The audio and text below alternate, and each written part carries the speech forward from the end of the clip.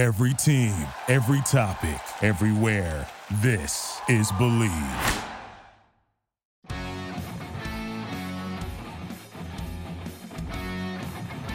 Hey everyone, my name is Christopher Price of the Boston Globe. Welcome back to another edition of the Patriots Report, right here on the Believe Podcast Network. Today's guest is Bob Socci, the radio play-by-play voice of the Patriots. You have to know two things about Bob.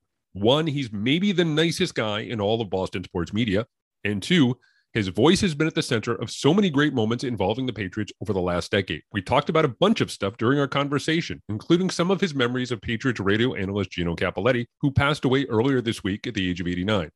We also discussed his thoughts on where the team stands at the midway point of the offseason, what the priorities are for the team moving forward, and what he thought of the 2022 regular season schedule, including the trip he's most excited about taking this coming season. But first, I want to let you guys know this episode is brought to you by BetOnline. Our partners at BetOnline continue to be the number one source for all your sports betting needs and information. Find all of the latest sports developments, including updated odds on the NBA and NHL playoffs, Major League Baseball, fights, and even next season's futures. BetOnline is your continued source for all your sports wagering needs, including live betting and your favorite Vegas casino and poker games. It is super easy to get started, so head over to the website today or use your mobile device to join and use our promo code BLEAV. That's BLEAV to receive your 50% welcome bonus on your first deposit. Bet online, where the game starts.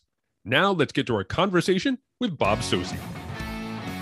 Bob, thank you so much for joining me today. I have a handful of questions for you. I want to start off with a couple of really simple ones. We're at the halfway point of the offseason right now. What do the Patriots need to do moving forward between now and the start of training camp in late July to get to where they need to be? Where are the priorities? Hey, Chris. Well, first of all, it's great to be with you. And it's great now to get past the draft and start to think about questions like that exactly, as opposed to the build up to the draft process and all the speculation, the skepticism regarding players that we really don't know about and how they're going to do at the professional level. Because only today, in fact, as we chat here and record this conversation, are the Patriots rookies beginning their true NFL experience in Foxborough. But as I look ahead, I think one of the difficulties in trying to answer that question thoroughly is that there are so many areas that are unknowns to us organizationally, including the coaching staff. What are the roles, for example, of the Patriots offensive assistants now? Who are the Patriots offensive assistants as we speak? That's been one of the great mysteries, of course, of this offseason. But I think more than anything, when you look at the team and what they have done thus far through free agency and even in the way they have drafted players, it seems like organizationally, the Patriots have a much greater belief in the team that they have on paper today, and a belief that there are fewer questions or at least deficiencies in the organization right now on the roster that they have today than a lot of people on the outside believe. It seems to me that a lot of that has to stem from the year one experience for Mac Jones, the belief that a lot of players that were here a year ago, including the free agent class, are ready to make a significant jump consistently into a man from year one to year two in their Patriots careers. And so I think for that group, more than anything, they have to build on the positives of last year. I know this is trite, but they finished 1-4, and that's left a sour taste in the mouths of New England fans, and I think altered the perspective of what was a good bounce back year for them after 2020. And so it really, I think, starts with building on all the positives of last year, but then getting to work around their quarterback, Mac Jones, and with those other players, as Nelson Aguilar talked about the other day, who are coming back for year two in their Patriots experience. And for them now, okay, I know what's involved as a receiver in the Patriots offense. I know, what routes I have to run. We have communication. I understand, how we do business here. Now it's time to get down to business and net that improvement that the organization seems to believe this team is ripe for. Mac Jones, and I'm glad you bring up Mac. We're going to get into some questions about him. Obviously, he enjoyed a real level of success as a rookie. He did appear to hit a bit of a wall down the stretch. What's the primary focus for him if he wants to get to where he needs to be in year two? For me, it feels a little bit like, and I've used this before, that baseball analogy where a young pitcher has enjoyed success the first time through the lineup, And now the veterans will be able to say, all right, I know what's coming. He needs to be able to maybe anticipate some of those adjustments he's going to see down the road. Again, if I think this is my own experience, if he wants to be able to become a really consistent year-to-year starter in the National Football League. Yeah, Chris, I think there's more to it as well from a physical standpoint. You know, as a pitcher, you develop your repertoire. You work on refining your pitches, developing greater stamina. At least that's in the pre-analytics pitch limit days. But the young guy that comes into the league and hits that wall by late September in the major leagues. Well, the following year, he's trained himself, he's prepared himself mentally. Now he's going to have a different approach from the mental standpoint, how he tries to set up hitters. Yeah, they'll have the book on him, but he's also going to have the book on them. And at the same time, he's going to work on his craft. And I think as a quarterback, it's very similar for Mac. We have seen already evidence in some of the videos and pictures that have been posted online and heard from players. Certainly the testimony has been there from a number of players, including, as mentioned just a couple of days ago, as we speak from Nelson Aguilar, that physically he looks good. He's been working out. He's been a guy who's led by example during the offseason conditioning program. And all of that is part of his improvement from a physical standpoint. He talked about asserting leadership and being more of a leader at the end of last year's season following that loss to Buffalo in the AFC wildcard round. And there have been, again, words spoken by teammates that seem to be a testament to that Mac has been that kind of guy for them this offseason. We've seen him organizing, or at least being part of group throwing sessions in Florida at Aguilar's old high school and elsewhere, working with Tom House. And, it's hard, again, to say like what this offense is going to look like. There are new players coming in, Devontae Parker, Tyquan Thornton. What kind of an impact will that rookie have with his speed? What's the offensive line going to look like for them now without Shaq Mason and Ted Karras? We presume that Cole Strange will be a starter on the interior, that Michael Llewellyn will slide in, but there are no givens there, of course. But I think from the standpoint of Mac Jones' development, for him, it's going to coincide too with how the offense develops around him. I think, we had that conversation all last season. Are the Patriots holding him back? Do they, they were running as a priority. They were an offense that, certainly had limitations and that they kind of took some of those guardrails away as the season went along. And Matt continued to prove himself and continued to answer all the tests. But this year, they're going into this season, again, with a new play caller. I would imagine that they're going to make some changes based, again, on some of the personnel and the way they have drafted, and with the addition of Devontae Parker offensively, and the fact that right now they don't have a real fullback in the mix, which is certainly unusual for them compared to the recent past. So that development of the offense overall is going to have to coincide with Mac's development individually. Which new face are you most excited to see? Either a rookie or a newcomer, whether it's Devontae Parker or the guy who stands out for me, a little bit of Tyquan Thornton, but also Marcus Jones is a really intriguing puzzle piece when you consider his overall skill set. Yeah, I think Marcus Jones is probably a player who's elicited more excitement than any draft pick, it seems to me, based on his playmaking ability as not only a cornerback, but obviously in the return game, and somebody that showed some dynamic skills offensively on a limited basis while at the University of Houston. And it's funny, Chris, for me, I don't know if it's I'm most excited about, but I'm most curious about, most intrigued by a couple of guys from last year's draft class. Because it seems to me, based on what we've been told and what the Patriots did and did not do, and going back to Matt Groh's post-draft comments as the director of player personnel, that they kind of see Cam McGrone, the linebacker from Michigan, taken late in last year's draft as an extra pick this year. He tore his ACL at Michigan. He demonstrated a lot of the skills physically that people were looking for the Patriots to draft this year in a linebacker: speed, the ability to run down ball carriers, the ability to stick with somebody in coverage.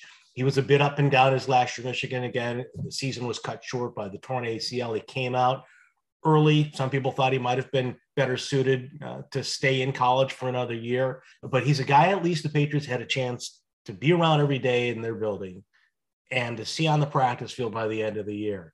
And so it seems to me, based on the fact that they didn't take a linebacker high, that kind of player, even though they had traded for Mack Wilson as a smaller, faster linebacker, that they have to look, and again, this is my presumption, that they look at Cam McGrone as a guy that on tape, what they saw and having had him in the building, is every bit as good, if not better, than some of those players that were available to them at that position early in this year's draft. And along with that, Ronnie Perkins, an edge defender, I think that's an area that, is quietly a bit of a possible trouble point for them. We know about Matt Judon, but I still think they need some compliments along that defensive line to go with Judon on the outside and Barmore on the inside, in addition to Dietrich Wise. So what kind of player is Ronnie Perkins? We didn't really get to see him at all last year. Another guy that they drafted fairly high, of course, coming out of a good program at Oklahoma. There are a couple of guys, and I'm glad you bring up McGrone's name, because I put them in the category of, oh, yeah, he's on the roster. McGrone, Raekwon McMillan, Ronnie Perkins. These are all guys that we did not get a chance to see last year, and I am intrigued. I agree with you. I'm intrigued at the opportunity to be able to see these guys and what they can do. And again, I think that feeds into that whole linebacker discussion around the draft. I want to ask you really specifically about those edge guys. And one name that's still out there on that secondary free agent market is Trey Flowers. Do you think the Patriots are going to be able to, maybe come to terms with him? Is he one of those situations where he will sign maybe right before training camp? He's a guy for me who I think if they can make the money work, it makes a lot of sense to have him back in New England. Yeah, it would seem to make all the sense in the world, and it's certainly not unprecedented. Every year it seems to bring somebody back. I mean, last year was Jamie Collins, who was brought back for a second time during the course of the season. Obviously, Trey had a good run here. He was injured a bit as a rookie, but from season 2 through 4, he set himself up for a very nice payday from Matt Patricia and the Detroit Lions. So one would think that maybe the Patriots, if they're not in a position to make an offer to him, or at least keeping tabs on what his market is. I guess the other part of that question, though, is do they want to go with a guy like that, or do they want to try to commit to some of these younger players like Perkins, like Josh Uche, again, different types of players on the edge defensively than I think Trey Flowers, but I do believe that they have to bolster that defensive front. And so from my standpoint, and I presume yours too, that Trey Flowers is a guy that would make sense for them schematically, obviously, but even at his age, as a good fit, not only for 2022, but presuming things work out for 2023, if not longer. One other guy, Chris, I'll just throw out there too, on the back end defensively that I would add to that mix that you mentioned, would be Shaun Wade.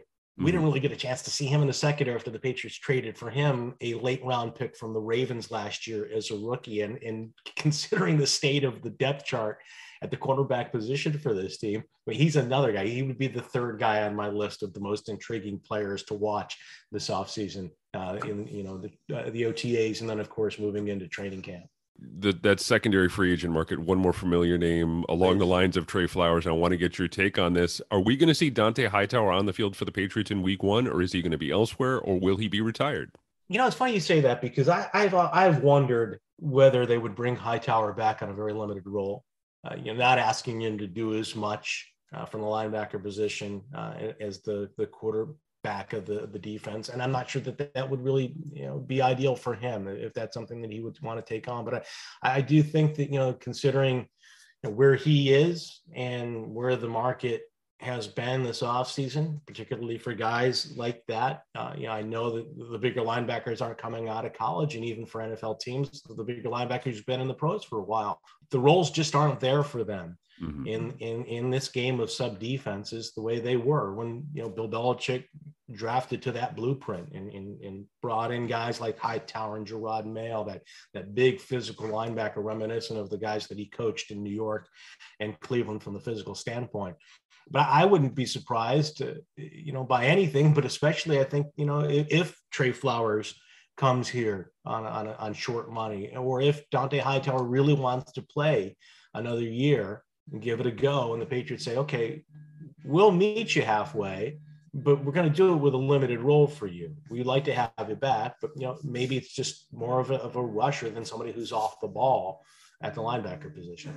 Talked with someone else a couple of weeks ago, and they brought up the idea of Dante Hightower going to Vegas. Yeah, it's a great, and that's a great point and a great possibility too, I'd imagine, because Josh has brought in so many guys from New England, even while, asserting that he does not intend to try to replicate the Patriot way out in Vegas, along with Dave Ziegler as the general manager. But certainly they have that track record already this offseason of bringing in former Patriots. We've jokingly referred to the Raiders as Patriots West since McDaniels and Ziegler were hired and started with those transactions. And of course, the Pats are going to have a good look at the Raiders in the preseason with likely joint practices between the two teams, as has been reported.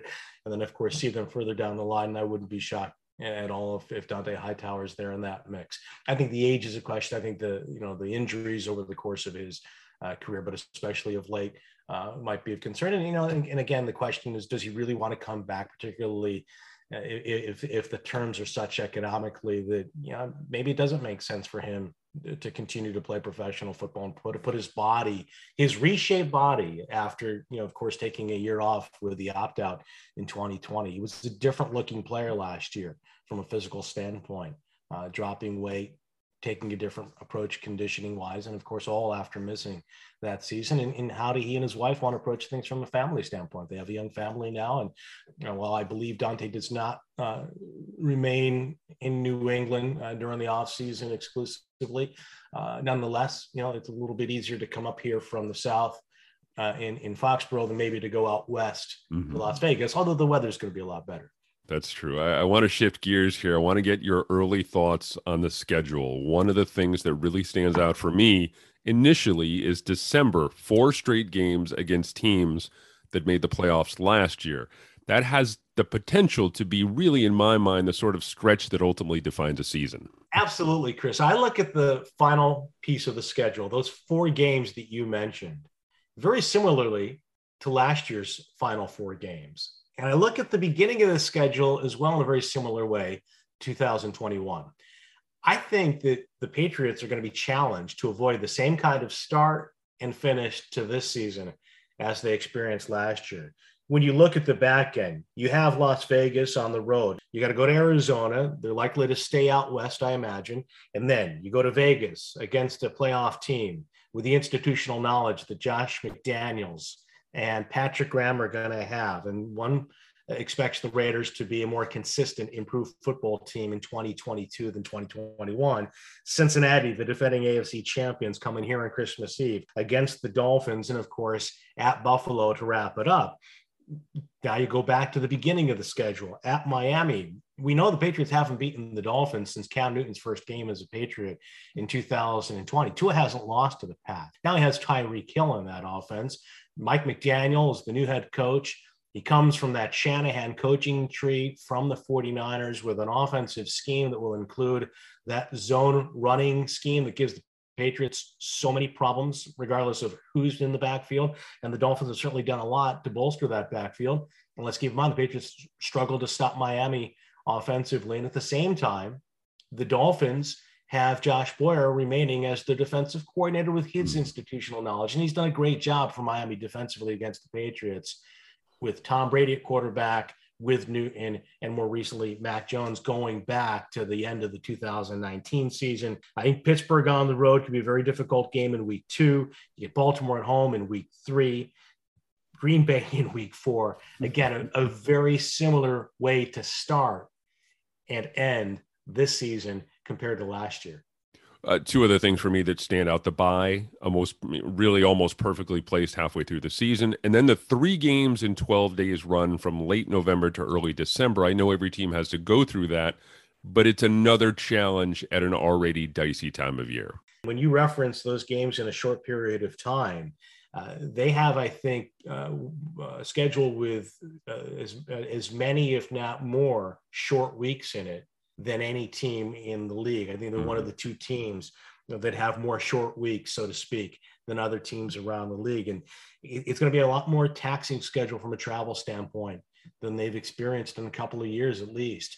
Last year, the travel for the Patriots was relatively easy compared to even 2020. And certainly I think this year, when you talk about the length of the trips, but also late in the season, again, at Arizona, at Las Vegas, and coming back against the Bengals for a Saturday game after a Sunday night affair in Las Vegas. And then after you get Miami on the 1st of January, having to go to Buffalo. And that game could be on a short week by a day, depending again when television schedules that game, whether it's a Saturday or Sunday. I think this is the first year that I can remember where they play on Thanksgiving, Christmas Eve, and New Year's Day. Just one of the first things I check every year when the schedule comes out are the holidays. Mm-hmm. And we've been lucky during my tenure. The first 9 seasons that I've called Patriots games, there've been no Thanksgiving games. I've been able to spend Christmas Eve and Christmas Day at home. And, for those who celebrate New Year's Day or New Year's Eve, it's been pretty kind to the Patriots as well. But as you mentioned, this year we're at Minnesota on Thanksgiving night. And then on Christmas Eve, at least we're at home, and at least it's a 1:00 game against the Cincinnati Bengals. But nonetheless, better get my shopping out of the way before the 11th hour, because there won't be time. And I'm certainly not going to have anywhere to go at Patriot Place. It's going to be mobbed to get in and out by the time kickoff occurs at 1:00. As a broadcaster, what game or site or stadium are you most excited about when it comes to 2022? Well, Vegas is certainly up there because we've never been. And it's a new stadium, and I'm excited and interested to see what the Raiders look like under Josh McDaniels and see what that stadium is like to call a game there. But the two near the top, 2 of the first 3 road games are the most exciting for me. And when people ask me, where are your favorite places to broadcast around the league? Considering that I have not gone to Seattle, I've not done a game at Seattle. I missed that trip in 2020 because we didn't travel due to COVID. But my 2 favorite places thus far on the road as a broadcaster in the NFL have been Green Bay, Lambeau Field, the history of it. You sense it. You obviously get a chance to see the wonderful Hall of Fame there. It's a stadium that reminds me, and it should, because it's modeled after Notre Dame Stadium. It reminds me of all the games that I called, and I did 8 of them at Notre Dame Stadium while broadcasting Navy football, and the fact that it's the Packers. And even though you stay in Appleton, Wisconsin, and it was one of the outposts in the Midwest League when I was calling minor league baseball in the early to mid 90s. Nonetheless, that notwithstanding, doing a game in Green Bay, I don't think there's any place like it. It's like Fenway Park, like Wrigley Field, one of the only places in professional football that you get that kind of feeling. And another great setting is Pittsburgh. Mm-hmm. I love the setting of the stadium, the view of the Pittsburgh skyline. As you look out from our press box location over the confluence of the 3 rivers, but even more than that, all the fans in their black and gold that tend to congregate in downtown Pittsburgh and walk over on the pedestrian bridges to the stadium where they're terrible towels. And it's a great football town. And I really appreciate both of those sites because of the history of the 2 franchises. Those 2, along with the Patriots, 49ers, and Cowboys fans would make the case for the Cowboys. I mean, those are the marquee franchises in the NFL for me. Others have had their moments, but when I think about football in the National Football League, it's Green Bay, first in the 60s, and it's the Steelers in the 70s, and then it's the Niners, and of course the Patriots in the 2000s. Give me your 2 favorites, and maybe your 2, I'm not going to get you in trouble here by saying your 2 least favorites, but the 2 places that maybe, you don't mind if they're not on the schedule that year, put it that way. Well, look at it this way. I'm glad Miami's out of the way after week 1. And I know people are going to think, you're crazy, Miami. You don't like going to Miami? From a broadcasting standpoint, and that's what's important to keep in mind when I give you my favorites and my least desirable. Miami's booth is tiny. It's in the corner of the end zone. The windows don't open, so you can't hear or really feel the crowd. We can't sit 3 in front, Scott Zolak, our producer Mark Capello, and myself, the way we do in every other booth.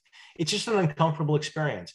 And again, Chris, I'm going to sound like the prima donna broadcaster, spoiled media guy. the food in the press box, the food they give you, and the options around the stadium, they're just not up to par. I hear you. Not up to par. So Miami for me, like on this year's schedule, and the Jets, because we're not going to New York City. MetLife, I actually like calling a game in MetLife Stadium. I like it better with the Giants because I like that royal blue when the stadium is dressed up in Giants colors, and it's always packed, and it's a great atmosphere. With the Jets, it's just a lot of that green.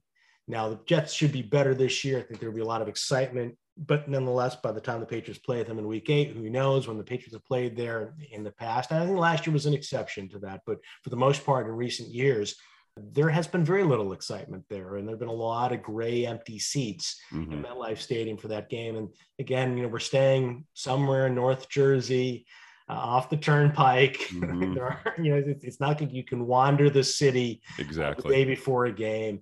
It's just not the best experience in a lot of different ways. I'm with you on Pittsburgh. And I think one of the more underrated places, at least from a press box perspective, is Baltimore. Baltimore is always loud. It's got a great community around it. Yeah. Yeah. To me, the best broadcasting booths in the league are Gillette Stadium and Baltimore. And, to me, it's very similar broadcast setup where you're at midfield. You're kind of on the lower side of things, right off the main concourse of the stadium. And that's one of the few NFL stadiums, too, I think, that has some personality to it in terms of fitting in. There's consistency between Camden Yards, which is still one of my favorite baseball parks, and the stadium the Ravens play at. I want to say M&T Bank Stadium. I think it's still named M&T Bank Stadium. I remember when it was PSI Net Stadium after it first opened. And it's a great fan base. They have turned Baltimore over the course of the last 20 years into a football town, whereas for so long it was known as a baseball town. The Ravens have done that. The Orioles have helped that cause as well. But it's the Patriots and the Ravens. There's a lot of animosity there between the fans and the Pats, the franchises, all the intrigue that still goes back through those great playoff matchups they've had in the John Harbaugh, Bill Belichick days. You posted a very heartfelt tribute to Gino Cappelletti and his family on Thursday on social media when it was revealed that he had passed away. I'm curious, what was it like being part of a broadcast crew that followed the likes of the legendary Gil Santos and Gino Cappelletti? Yeah, it's funny, Chris. I said from day one that there's no way we could replace those guys. That there's no way that I could replace Gil Santos, that Scott and Zoe and I had to carve out our own little niche. And that legacy, I feel that legacy every time I walk into that booth, and I think about it a lot. I first listened to Gil and Gino while I was calling Navy games and really had no association with the Patriots whatsoever. And I started watching the 3 Games to Glory series because I loved their broadcast. And it was a time where I didn't hear a lot of other NFL out of market games. And I started to listen to Gil and Gino on those 3 Games to Glory DVDs from the early 2000s. And there's such an easy rapport between the two of them and a great relationship. I really believe it was like the perfect marriage in radio, certainly for a football crew, the kind of rapport that exists sometimes in other sports, baseball, which is a radio favorable game, but I hadn't heard it as much in football. And yet with Gil and Gino, and Gino described it as a simpatico. That was the word he often used in interviews. That came across. I mean, Gil with a classic football voice, a Hall of Famer, a team Hall of Famer. And Gino, of course, Mr. Patriot, somebody involved in every aspect of the organization, played on the field in every phase of the game. And he carried himself with such grace and humility, truly a gentleman. I didn't have an opportunity to spend a lot of time with either one, more with Gil, who had actually, given me some advice and constructive criticism while I was calling to Navy, having first reached out to him. But the time that I was in Gino's company, and certainly through the years, and I've heard a million stories about both from Scott and Mark, our producer, and everyone else associated with the broadcast who had a chance, the privilege of working with those two gentlemen. I've heard a million stories, on the road, the restaurants.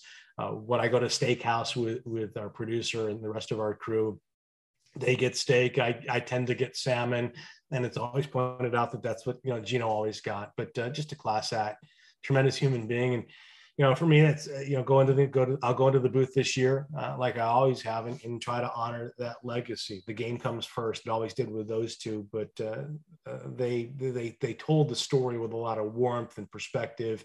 Whether the Patriots were losing or of course, celebrating great moments, Gil and Gino just had that. You could tell they loved working with one another, being on the air. And I think listeners loved being with them on those Sundays. One of the things that stood out for me on a consistent basis was when both of them would be at camp, or particularly Gino. There was a level of respect when he was around the players, when he was around Bill. I don't want to say it was quite awe, but there was a genuine feeling of this guy is special. This is a guy who played when it was leather helmets and dirt fields and was a success and touched, as you mentioned, every single aspect of the game. To be able to see that reflected in the faces of Bill Belichick, Stephen Gostkowski, Adam Vinatieri was really something special. Yeah, Chris, and I think that there's that quality about certain players from any era that it's almost like they're regal. There's a nobility there. Mm-hmm. I saw it, for example, at the Naval Academy when Roger Staubach came to a game. There are certain people that you're around that they have a different presence, a different air about them, and yet there's not an arrogance. They're approachable. And Gino certainly was that, but yet they project that era that breeds reverence, respect. And I think the thing about Gino that I didn't understand really until honestly the last 24 hours or so were the true struggles he had and what it took for him to establish himself as an all-time great. I knew that he'd been in Canada and that he came out of the University of Minnesota and for a time was a bartender. But I had no idea, the lengths that he went to try to play professional football. And, he went to the Ontario Rugby Football Union and played for the Sarnia Imperials, a semi-pro league, basically. He was cut from the Saskatchewan Roughriders in the CFL. He'd been with Winnipeg and he was traded away. He went back to Minneapolis. He found out that Lou Saban was scouting for players in the area, got a hold of his number, placed the call to Saban. And he was a guy that played in a run-heavy offense at Minnesota. He was a quarterback, and but he only kicked extra points. They didn't kick field goals. He started out with the Patriots as a safety. And in one of his early games, had 3 interceptions against the Raiders with Tom Flores and Babe Parilli as the Raiders quarterback. And of course, a year later, Parilli came to New England with Boston. And Gino was converted from safety to wide receiver by Mike Holovec, I believe.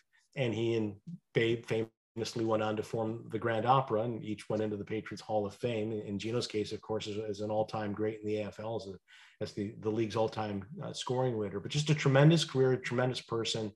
And as you said, somebody that immediately had that respect from the coaches and the players, even the youngest of players. And I just quickly add to Chris, I think that's a tribute to Bill Belichick and the coaching staff of the Patriots and the organization, Robert Kraft.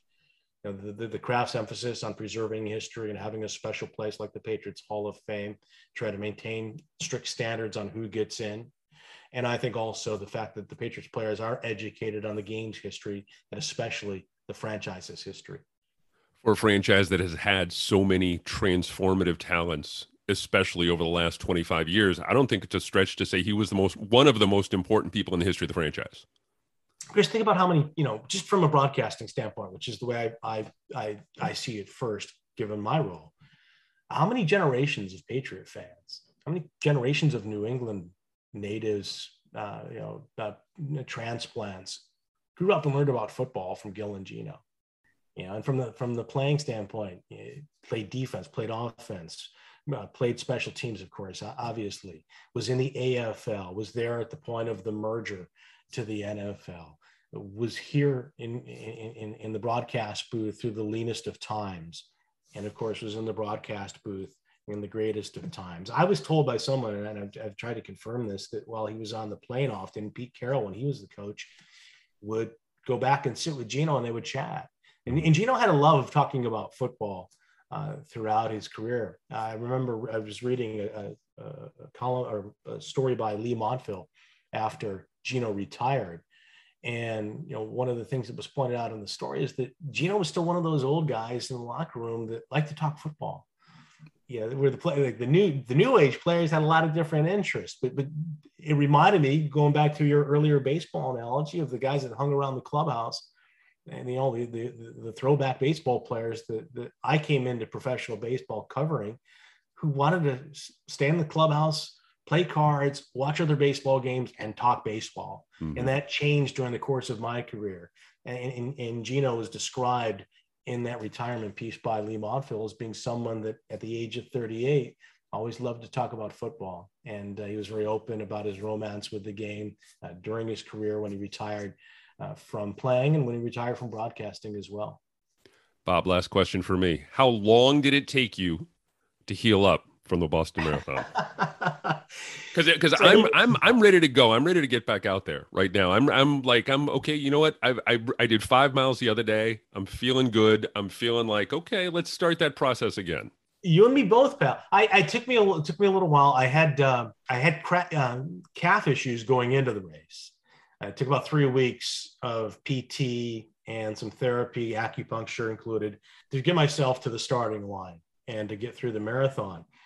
And I don't know if I overcompensated or, just my body in my mid-50s is breaking down.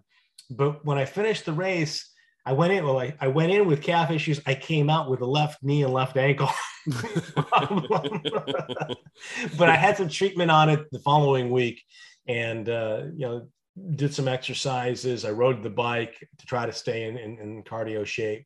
And I had a chance to go out on the road and ran a nice 5 miles the other day. It felt fantastic. I haven't been able to get out and run the last couple of days because of some other work around the house and some other things going on in our lives. But I look forward to going out there and doing it again. 5 miles, 6 maybe. Once in a while, I'd maybe stretch it to 7. I don't know if I'll do 26.2 again. The other day, against probably my better judgment, I signed up for the Cape Cod Marathon. Chris, you are a better man than I. We'll see if I get there, but there was something about that day, man, for me that it was one of the greatest days of my life. It was just fantastic. I totally agree with you, and I think the thing for me too, and part of the reason why I would be reluctant to commit to another marathon, I don't know that I could come close to equaling that experience, matching that experience, even with a pre-race injury, because it was such a beautiful day. The crowd was everything and more that people promised it would be. And I ran the whole way, smiling, sometimes talking with you for a few steps anyway. And it was, people ask me, it's fun finishing, but not while you're running. And I had fun. I did enjoy. Now, I walked every mile for, through the water station. So I probably ran 9/10 of a mile and walked 1/10 of a mile. But I had a blast. I loved it. I was smiling the entire way from start to finish. People watching, looking at the spectators, trying to keep up with some of the other runners, trying to maintain my cadence and rhythm and so forth. And it was just amazing. Everyone should get the opportunity once in their life to run through a packed Kenmore Square with crowds cheering you on. I get goosebumps even sitting here talking about it. It was one of the reasons why, and a long laundry list of reasons why it was such a phenomenal day. And I'm glad that you are part of it. And I'm glad that we had a chance to experience it together. Me too. And I couldn't agree more. People told me that the crowd will carry home. And that was my objective, was to get to Boston. I thought if I could get to Boston, because people had told me, once you get there, don't worry, the crowd's going to push you past the finish line. And yet I still had no idea what to expect. In some ways it was a blur. And yet in other ways I can remember distinct faces and even voices at times. I only wish that I had written my name with a Sharpie on my arm. I was handed a Sharpie before the race and I thought, why do I want to write my name on my arm or on my shirt? And then I realized that after the first quarter mile, oh, that's it. So that the people who are watching who have no idea who you are will cheer your name. It was fantastic. It was absolutely fantastic. Bob, thank you so much for doing this, man. I really appreciate you taking the time out of your day. And hopefully we can connect again sometime before the start of training camp in July, and we can take another look at what awaits the New England Patriots for the 2022 season. I would love to, Chris. And now that I know that you're signed up for the Cape Cod Marathon, you might inspire me to give it another go. It's worth it. It is. All the best to you. It's worth it. It's totally worth it. I'm right there with you, my friend. Take care, and we'll talk again soon. Thanks, Chris.